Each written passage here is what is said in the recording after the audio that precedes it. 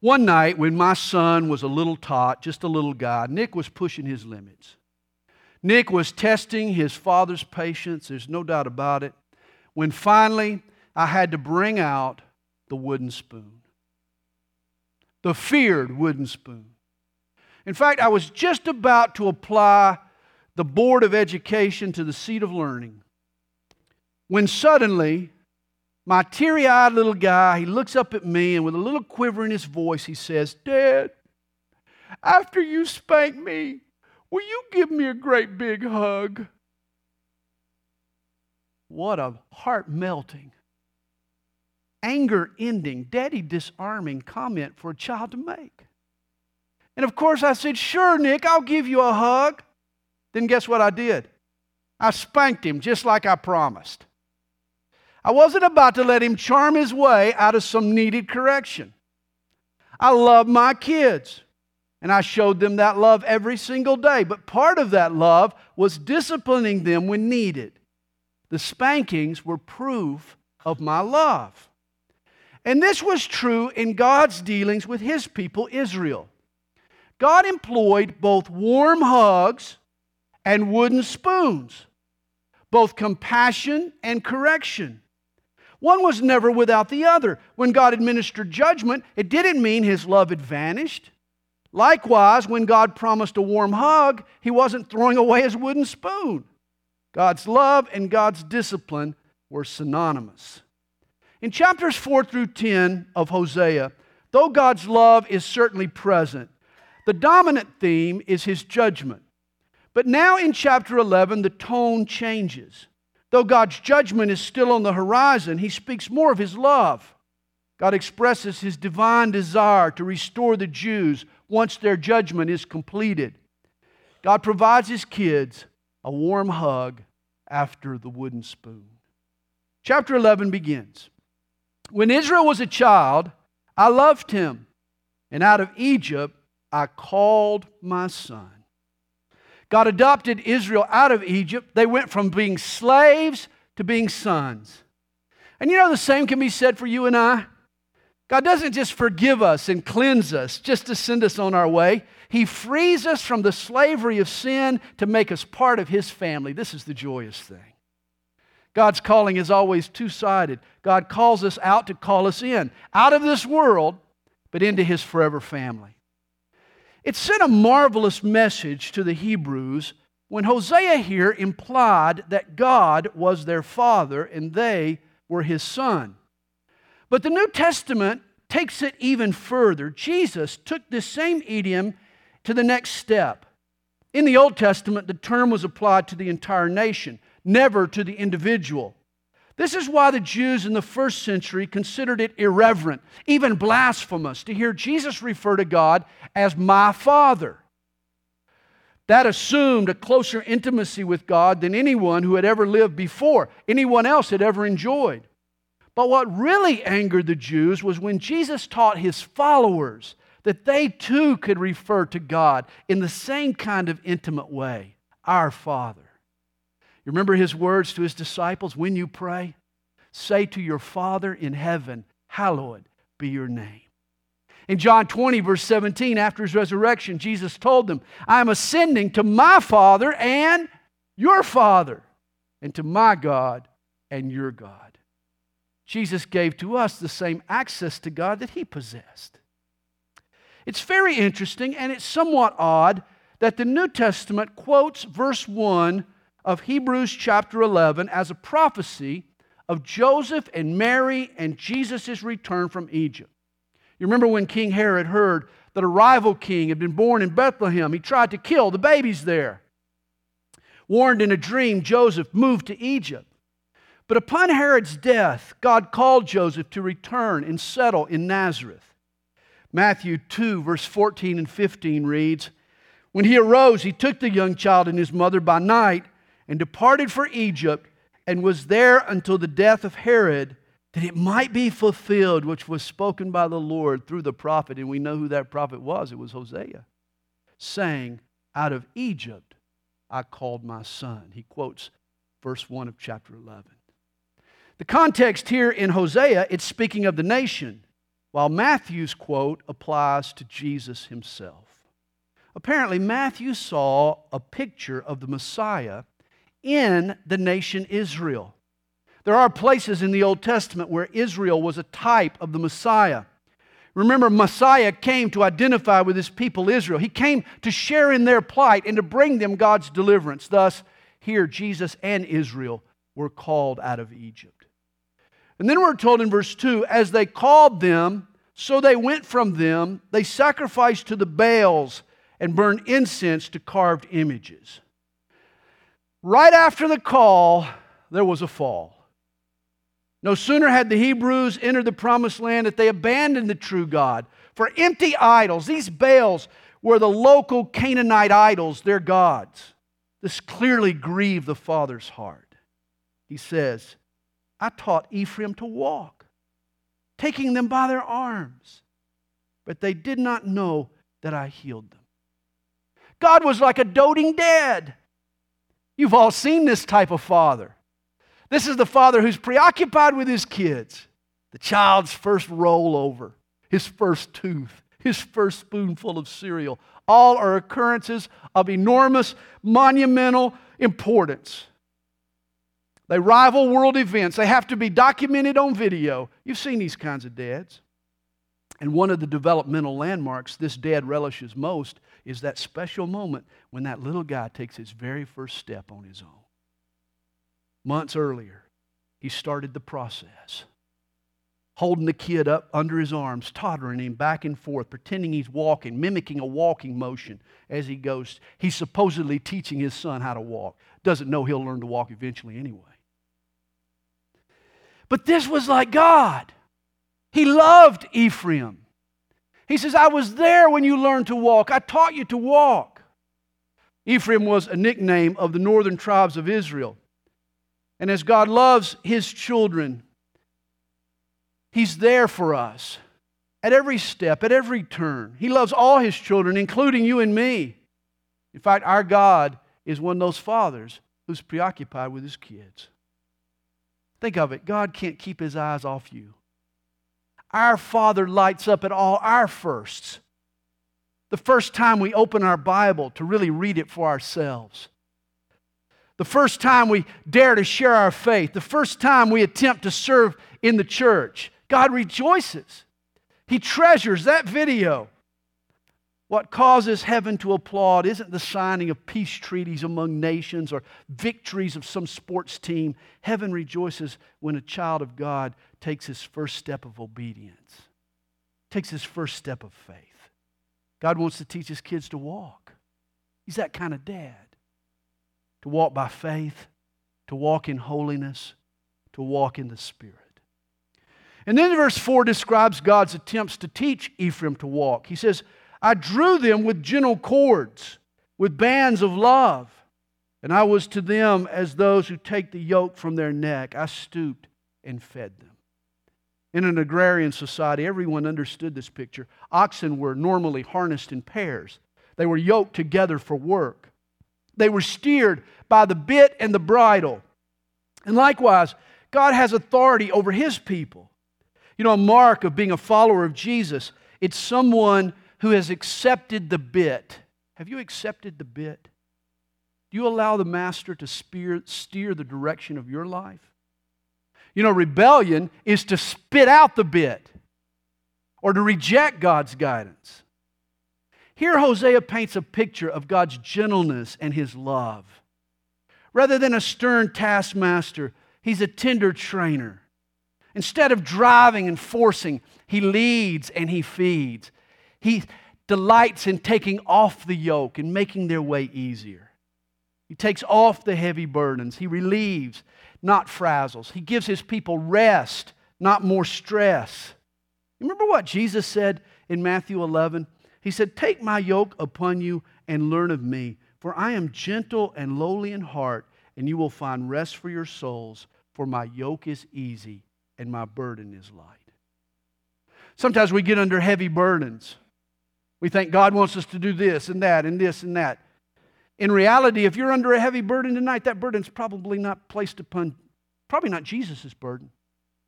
It's probably not what He's put on you. It's probably what you've put on yourself or what other people have put on you. Jesus says, my yoke is easy and my burden is light. Our Lord's yoke never chokes. He doesn't yank it. He doesn't jerk us around. He's a loving leader. His reins, the reins that He holds are bands of love.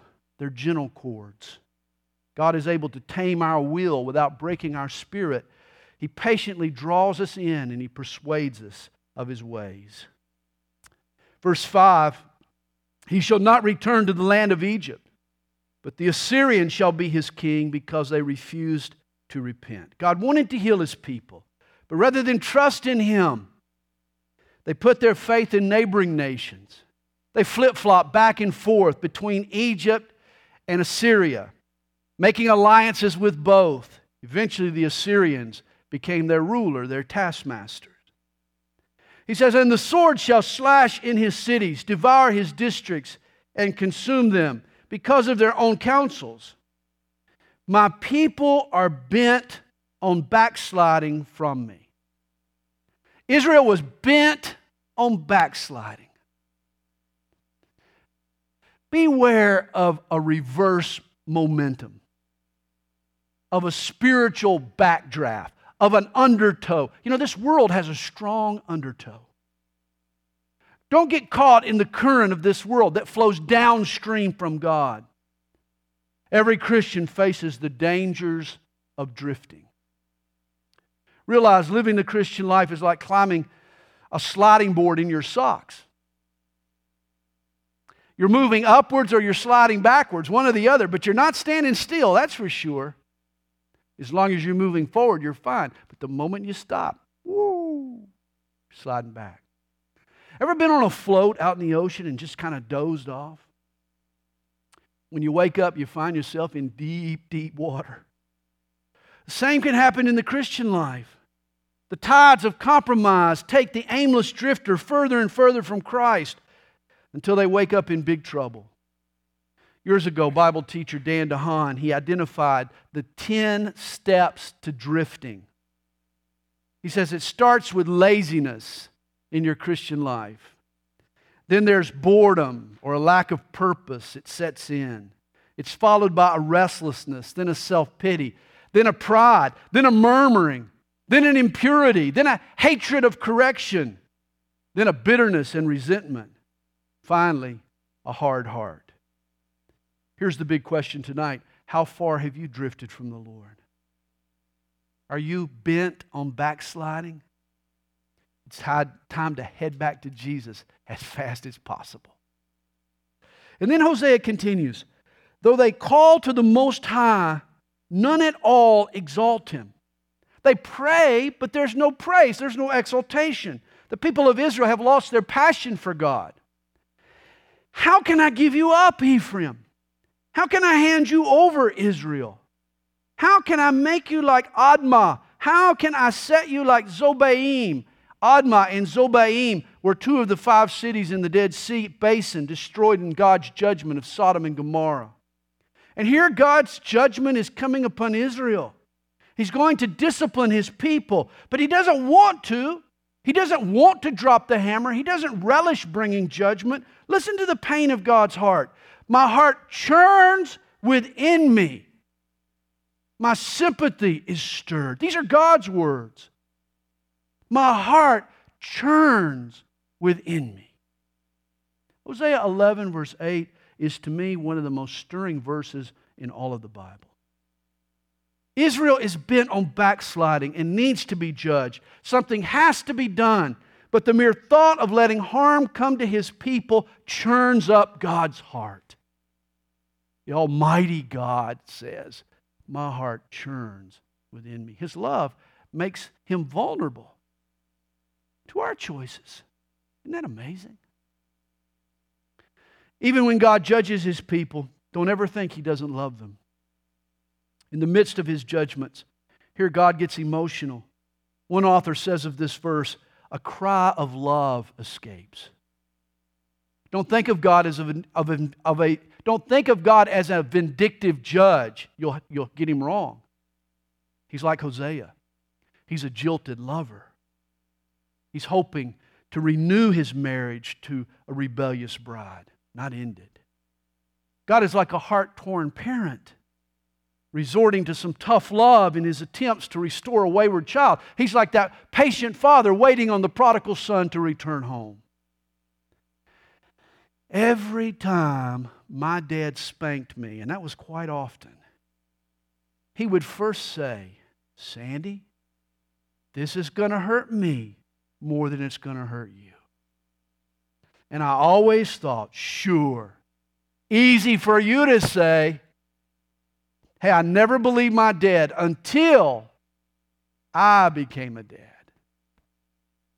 I hated disciplining my kids. I hope Kathy did it and didn't leave it for me when I got home. My heart churned. My sympathy stirred. I love my kids. I never wanted to see them suffer. And this is how God feels when He has to spank us.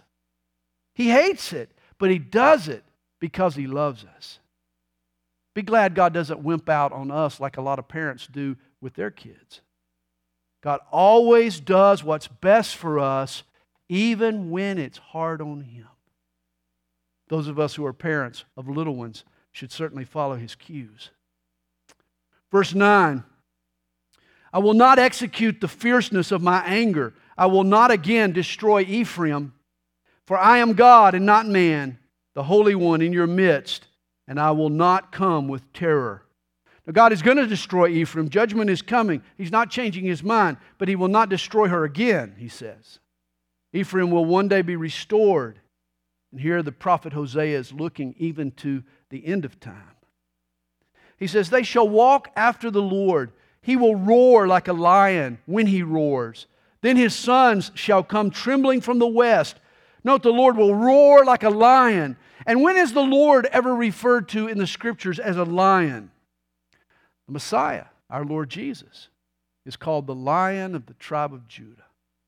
It seems that when Jesus returns, millions of Jews from the West, He says, many no doubt from America, will return to Israel and worship their Messiah, their roaring lion.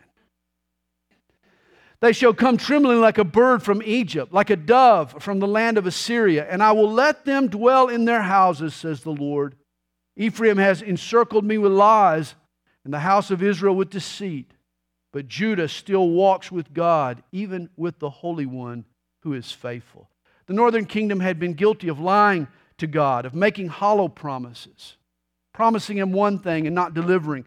You know, they're like the Eskimo boy who said to his sweetheart, I would push my dog team 100 miles through ice and snow just to see you today. The girl replied, that's a lot of mush. That's a lot of mush.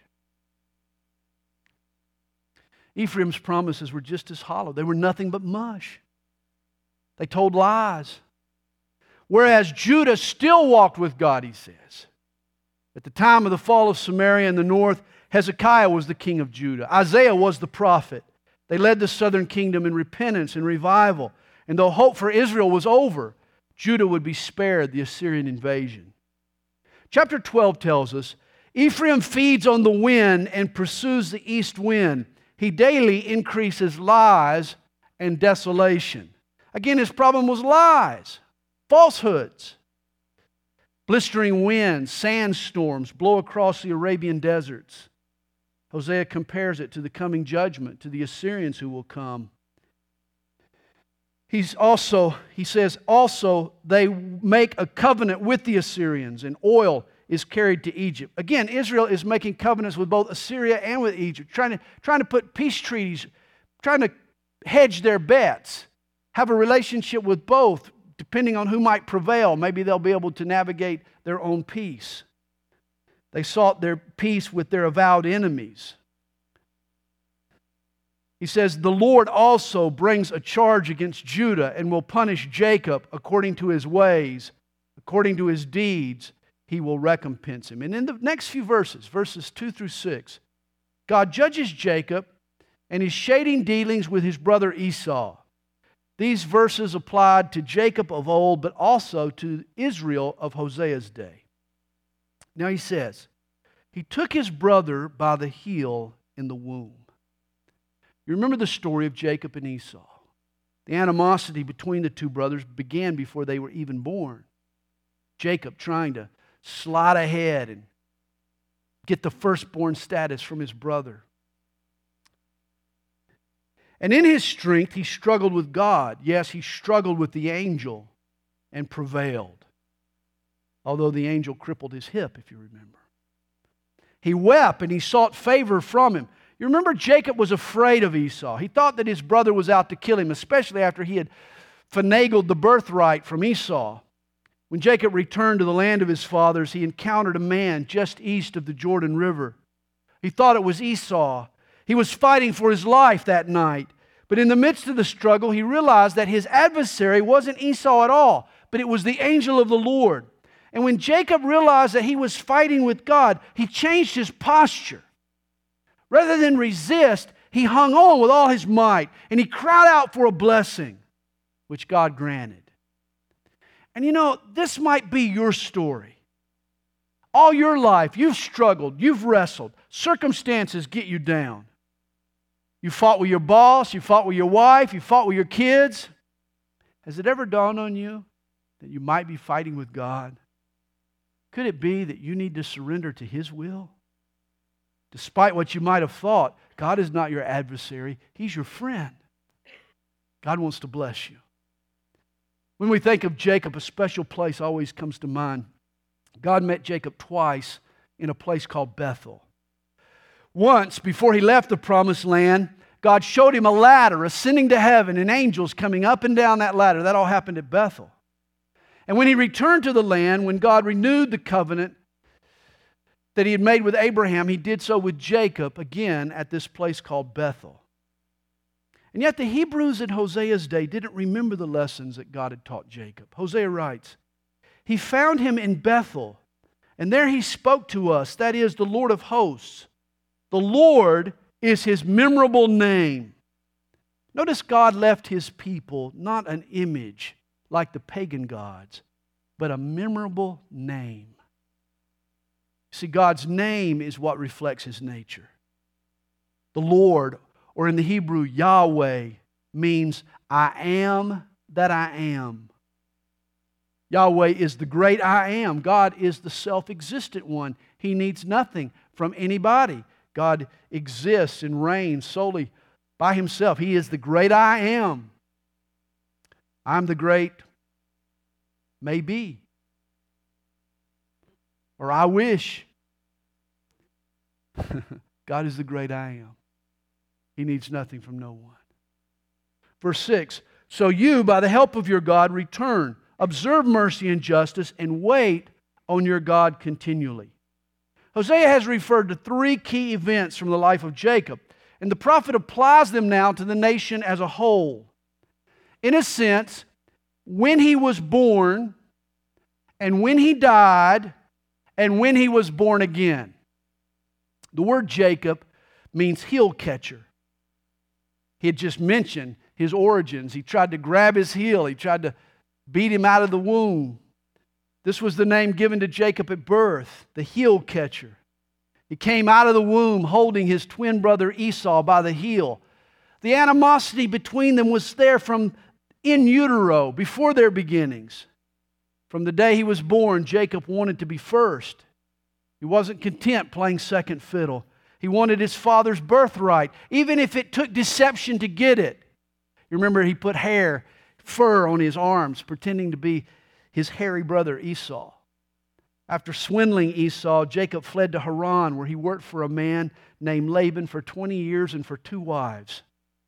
And yet Laban was a bigger cheat than Jacob. Remember the horror story?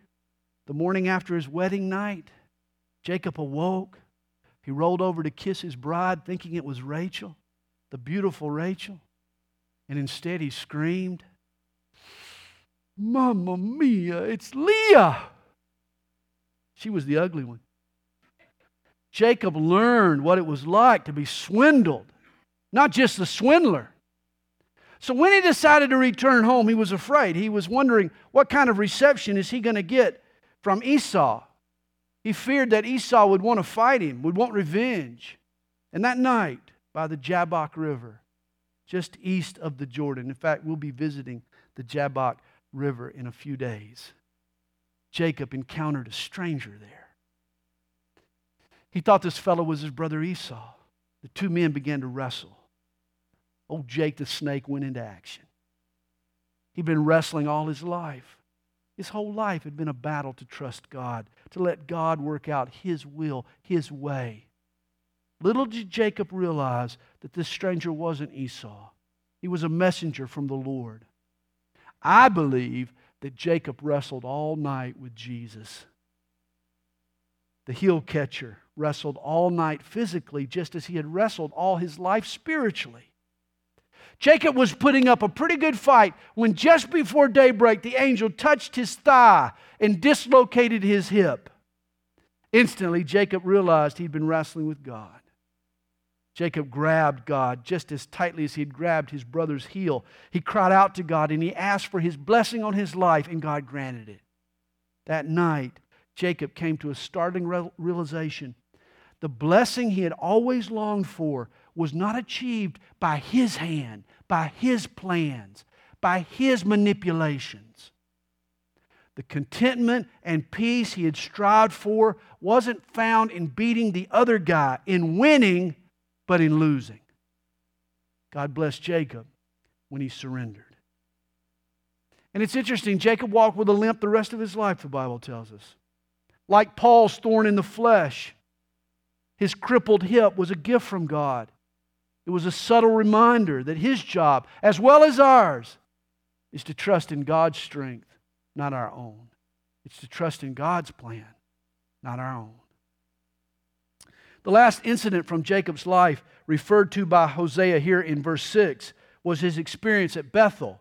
After Jacob's wrestling match at the Jabbok, God told him to go to Bethel, the place where Jacob had first met God. The name Bethel means house of God. And at Bethel, Jacob does three things. He and his house put away their idols, they cleansed themselves, and they changed their garments. And these same three things happen today when a person comes to Christ. We turn our backs on the false gods we once worshiped. We're cleansed by the blood of Jesus, and God clothes us in the Lord's righteousness. Jesus is our Bethel, our house of God. Jacob's running is now over. He's dwelling in the house of God, and at Bethel he gets a new name. He's no longer called Jacob or heel catcher, but now God calls him Israel, which means governed by God. It's a wonderful thing when you go from being a manipulator to being governed by God, surrendering to God's will, God's way, being governed by God. Hosea encourages Ephraim to learn from his forefather Jacob. Ephraim went from rebellion towards God to wrestling with God, or Jacob went from rebellion towards God to wrestling with God to resting in God. And here Hosea is hoping that the nation will do the same. The problem, though, is that the nation in Hosea's day was going the opposite direction. Like Jacob, they were wrestling with God and they didn't know it. They needed to surrender to His will. As a matter of fact, we all need to stop wrestling and start resting. And then verse 7 tells us, a cunning Canaanite, this is what he refers to Israel as, a cunning Canaanite. Deceitful scales are in his hand. He loves to oppress. Notice, God calls Israel, the Hebrews, a cunning Canaanite. That's a pretty good insult. The Canaanites, they were the pagans who lived in the land before God gave it to the Hebrews. Israel is acting like the blasphemous pagans that were there in the land before God gave it to them. And especially when it came to dirty business practices like rigged or unbalanced scales. They were cheating out their customers. And Ephraim said, surely I have become rich. I have found wealth for myself. In all my labors they shall find in me no iniquity that is sin. But I am the Lord your God, ever since the land of Egypt. I will again make you dwell in tents, as in the days of the appointed feast. The feast that Hosea refers to here is the Feast of Tabernacles. And as a matter of fact, to this day, Jews are supposed to spend a week outside their homes living under a tent or under a makeshift booth. It's a reminder of their wanderings in the wilderness for 40 years and how God preserved and provided for them in the desert. And yet, because of the haughtiness of the Hebrews in Hosea's day and the confidence they had in their own wealth, God will force them to live again in tents, not just during an annual feast, but permanently, he says. I have also spoken by the prophets and have multiplied visions. I have given symbols through the witness of the prophets. And of course, we've been talking about this since Isaiah. From Isaiah to Hosea, we've noted how God communicates through the Hebrew prophets, sometimes through sermons, but sometimes through skits. Often God called on the prophets to act out the message He had given them through these dramatic displays. Isaiah walked naked. Ezekiel did a host of bizarre antics. Hosea was called to marry a prostitute. All these things were God's way of communicating His truth in a visual way. Verse 11, though Gilead has idols, surely they are vanity.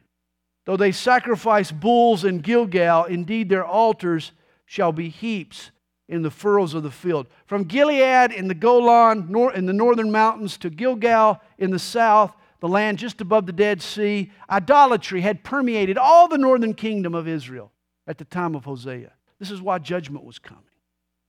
Jacob fled to the country of Syria. Israel served for a spouse, and for a wife he tended sheep. Again, a reference to Jacob. Jacob, the person, was basically a type of the people. The man Jacob was a type of the nation Israel. He says, by a prophet, the Lord brought Israel out of Egypt, and by a prophet he has preserved. Ephraim provoked him to anger most bitterly. Therefore his Lord will leave the guilt of his bloodshed upon him and return his reproach upon him. God proved His faithfulness to His people by delivering them from Egypt and preserving them for over 700 years. The judgment that's about to come is being provoked by their own wickedness. And then chapter 13. When Ephraim spoke, trembling, he exalted himself in Israel. But when he offended through Baal worship, he died. See, when Ephraim was humbled before God, he prospered. But when Ephraim rejected God for idols, when he offended God, he died to God. He became dead to God. Now they sin more and more and have made for themselves molded images, idols of their silver, according to their skill. All of it is the work of craftsmen. I mean, how foolish is it to worship the work of your own hands? Not just molded images, but a career, or a house, or a bank account, or fame, or reputation. You can make a foolish idol out of anything. As we're told in Psalm 100, verse 3, it is God who has made us and not we ourselves. This is what Jacob learned the hard way. They say of them, let the men who sacrifice kiss the calves. According to the Ripley's Believe It or Not, the record for the longest kiss ever is held by a couple from Thailand. 58 hours, 35 minutes, and 58 seconds. You and your wife might want to try that when you get home. Their lips have to be locked. They have to never break contact. They have to stand up the whole time, and they can't go to sleep. But Hosea would never question this record, or he would question this record for the longest kiss, for in God's estimation, Israel had kissed the golden calves for 200 years. For the duration of their idolatry, Israel had paid homage, had given their love to these idols. We think of a kiss as a romantic gesture, but a kiss is often used as an act of homage or reverence or worship. Even today, Jews, they'll kiss the Torah scrolls as an act of reverence. Muslims kiss the Quran for the same reason. It really bugged me that the Patriots kissed the Lombardi Trophy after winning the Super Bowl. Perhaps for some of them, it may have been an act of worship. I don't know. In ancient times, a kiss was an expression of allegiance. This is why a person who approached the king, he would kiss his ring. When Judas kissed Jesus, it was a mock gesture of worship. A kiss does carry spiritual significance. Of course, all this talk of kissing reminds me of the boy who asked this girl for a kiss.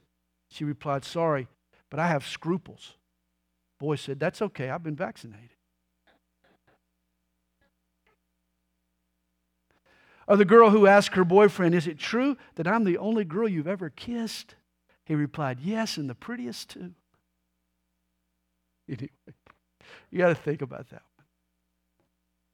Hey, Israel thought nothing of kissing the calf, the golden calves, their idols. It was worshiping false gods. God had hoped that His people would be faithful to Him, but as it turned out, Israel lacked spiritual scruples. And my question to us tonight is, what have you been kissing? What have you been kissing? Where have you been directing your affections? Have you been smooching with an idolatrous, wicked world? Or have you been reserving your kisses for Jesus?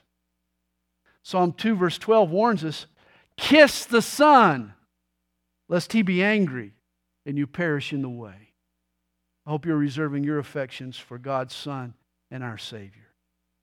And then verse 3 tells us, "Therefore they shall be like the morning cloud and like the early dew that passes away, like chaff blown off from a threshing floor and like smoke from a chimney." Clouds, dew, chaff, smoke are all fleeting and transitory. Here one moment, gone the next, and such will be the immediate longevity of Israel. "Yet I am the Lord your God, ever since the land of Egypt, and you shall know no God but me. For there is no Savior besides me." Now here's a great proof text for the deity of Jesus. If you want to prove to somebody that Jesus is God, here's a great place to go. Hosea 13 verse 4 declares that there is no Savior but Yahweh. Yet the New Testament identifies Jesus as the only Savior. You can't reconcile Hosea with the New Testament without admitting that Jesus and Yahweh are the same person. And then verse 5, "I knew you in the wilderness, in the land of great drought. When they had pasture, they were filled. They were filled and their heart was exalted. Therefore they forgot me. So I will be to them like a lion, like a leopard by the road. I will lurk. I will meet them like a bear deprived of her cubs. I will tear open their rib cage, and there I will devour them like a lion. The wild beast shall tear them." In Hosea, he provides this poetic picture of this savage destruction that is coming upon Israel. And he uses these wild animals to symbolize nations and invading armies. I don't think it's a coincidence that the four animals here correspond to the animals that appear in Daniel 7. You remember in Daniel's vision, the lion and the bear and the leopard and the wild beast refer to four succeeding Gentile world-ruling empires: the Babylonians, the Persians, the Greeks, and the Romans. And here we see the same four animals that are destroying Israel. Verse 9, "O Israel, you are destroyed, but your help is from me. I will be your king. Where is any other, that He may save you in all your cities? And your judges to whom you said, 'Give me a king and princes.' I will give you a king in my anger, and I took him away in my wrath." What an incredible statement there. The eternal God has this broad, timeless perspective. He sees the end of the northern kingdom. In the same sentence, He talks about its advent or its beginning. You remember God wanted to be Israel's king, yet His people demanded a king like the nations around them. It was all against God's better judgment. He knew what would happen if they had an earthly ruler, but He also knew they had to see for themselves. They had to learn the hard way. Now, 400 years later, it's happened because of the 19 wicked rulers who followed Saul. He says, "I gave you a king in my anger, and I took him away in my wrath." Ironically, today the Jews still want a man to rule over them. They're still looking for a Messiah. This is going to lead them to embrace the Antichrist. They'll see him as their Savior, but they too will learn the hard way. And then verse 12, the iniquity of Ephraim is bound up, his sin is stored up, the sorrows of a woman in childbirth shall come upon him. He is an unwise son, for he should not stay long where children are born. God's judgment will be like birth pangs. They'll come suddenly and with great intensity, but it won't last long. He says, I will ransom them from the power of the grave. I will redeem them from death. O death, I will be your plagues. O grave, I will be your destruction. Pity is hidden from my eyes.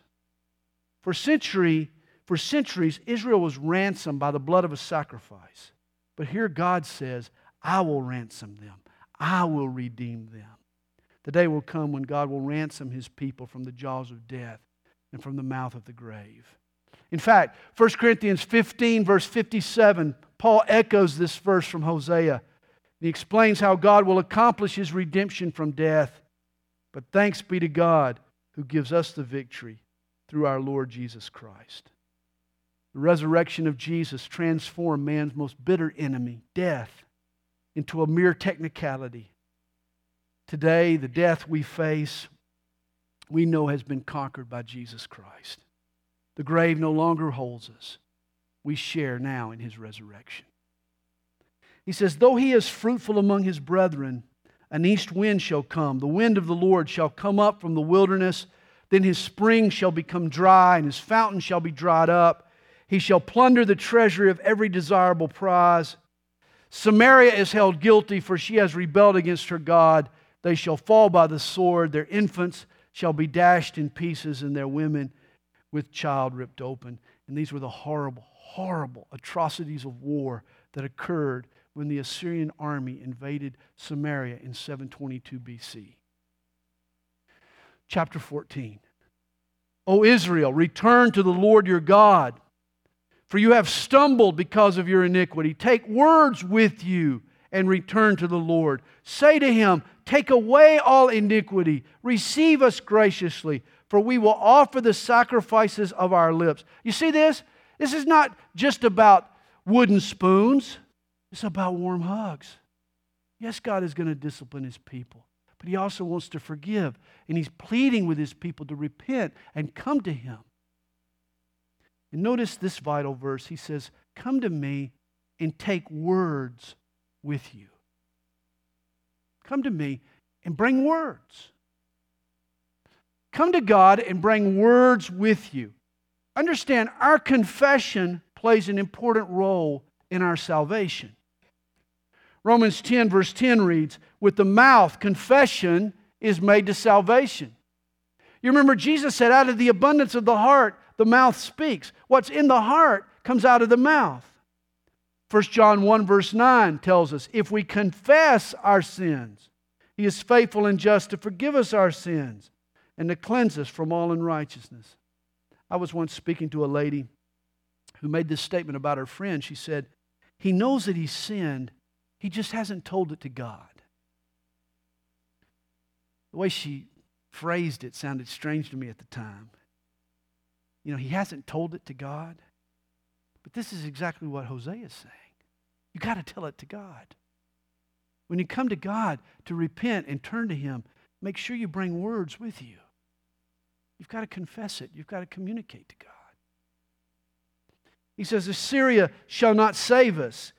We will not ride on horses, nor will we say any more to the work of our hands, you are our gods, for in you the fatherless finds mercy. And too often this is the missing element in today's presentation of the gospel. You know, we encourage people to embrace Jesus, but we don't make it clear that you can't just add Jesus to your long list of other gods. Jesus demands not only that you be first, but that He be first, but that He be only. There should be nothing else in my life that rivals my love for Jesus Christ, my loyalty to Jesus Christ. You know, in Paul's day, he knew that he was speaking to a polytheistic world. And unless he was careful, folks might get the impression that if they came to Jesus, they could just add him to their long list of other gods, the pantheon of Greek gods that they served. This is why he said to the Thessalonians that they turned to God from idols. It's not enough to turn to God. We also need to turn from idols. You remember 1 John 5, verse 21 is a New Testament command. It says, little children, keep yourself from idols. And there are idols today. You know that. All kinds of idols, materialism, all kinds of different things can become our idols. Verse 4, I will heal their backsliding. I will love them freely, for my anger has turned away from him. What an amazing thing. God's anger has turned away. It's been fierce. It's been strong. But there comes a time when it turns away. It was Charles Spurgeon who used to say, God soon turns from his wrath, but he never turns from his love. From time to time, God is forced to judge our sin. He uses the wooden spoon, but he always follows it up with the warmest hug. Psalm 30, verse 5 says it best, for his anger is but for a moment. His favor is for life. Weeping may endure for a night, but joy comes in the morning. I'm sure we know backsliding is painful. Often you don't even feel the splinters in life until you slide backwards. Yet God heals our backslidings. He loves us freely with no strings attached. He wants to put away his anger. He says, I will be like the dew to Israel. He shall grow like the lily and lengthen his roots like Lebanon. Cedars from Lebanon were known throughout the ancient world. His branches shall spread, his beauty shall be like an olive tree, and his fragrance like Lebanon. Those who dwell under his shadow shall return. They shall be revived like grain and grow like a vine. Their scent shall be like the wine of Lebanon. God will be like a sprawling cedar tree, a shelter for his people.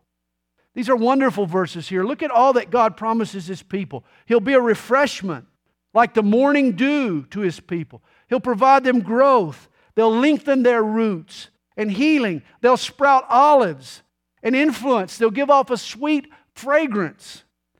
And like amber waves of grain, his people will bring glory and honor to God. They'll also be known for their fruitfulness like a vine and their joy like a wine. Here's how you heal a nation's backsliding: by giving them refreshment and growth and healing and influence and glory and honor and fruitfulness and joy. And God loves us freely. It costs us nothing but the price of our repentance. An interesting statement is made in Luke chapter 5, verse 17. There we're told, it happened on a certain day as Jesus was teaching that the power of the Lord was present to heal. Isn't that interesting? It happened on a certain day that the power of the Lord was present to heal. It just happened that God was present that day to heal. And it could be tonight is one of those days. As I'm teaching, perhaps the presence of the Lord, maybe the power of the Lord is here tonight to heal. This is God's desire for us. This is God's love for us. Refreshment and growth and influence and fruitfulness and joy. These are the things he wants to use to heal our backsliding. God is here. Perhaps he's in the mood to heal tonight. He wants to heal our backslidings if we repent, if we turn from our idols and turn to him. Verse 8, Ephraim shall say, what have I to do any more with idols? I have heard and observed him. I am like a green cypress tree. Your fruit is found in me. And God is looking forward to this day. In both the history of Israel and in our lives, when we've heard, when we've observed God's ways, and his fruit is found in us. Hosea closes, who is wise? Let him understand these things. Who is prudent? Let him know them. For the ways of the Lord are right. The righteous walk in them, but transgressors stumble in them. And there we have the prophecy of Hosea.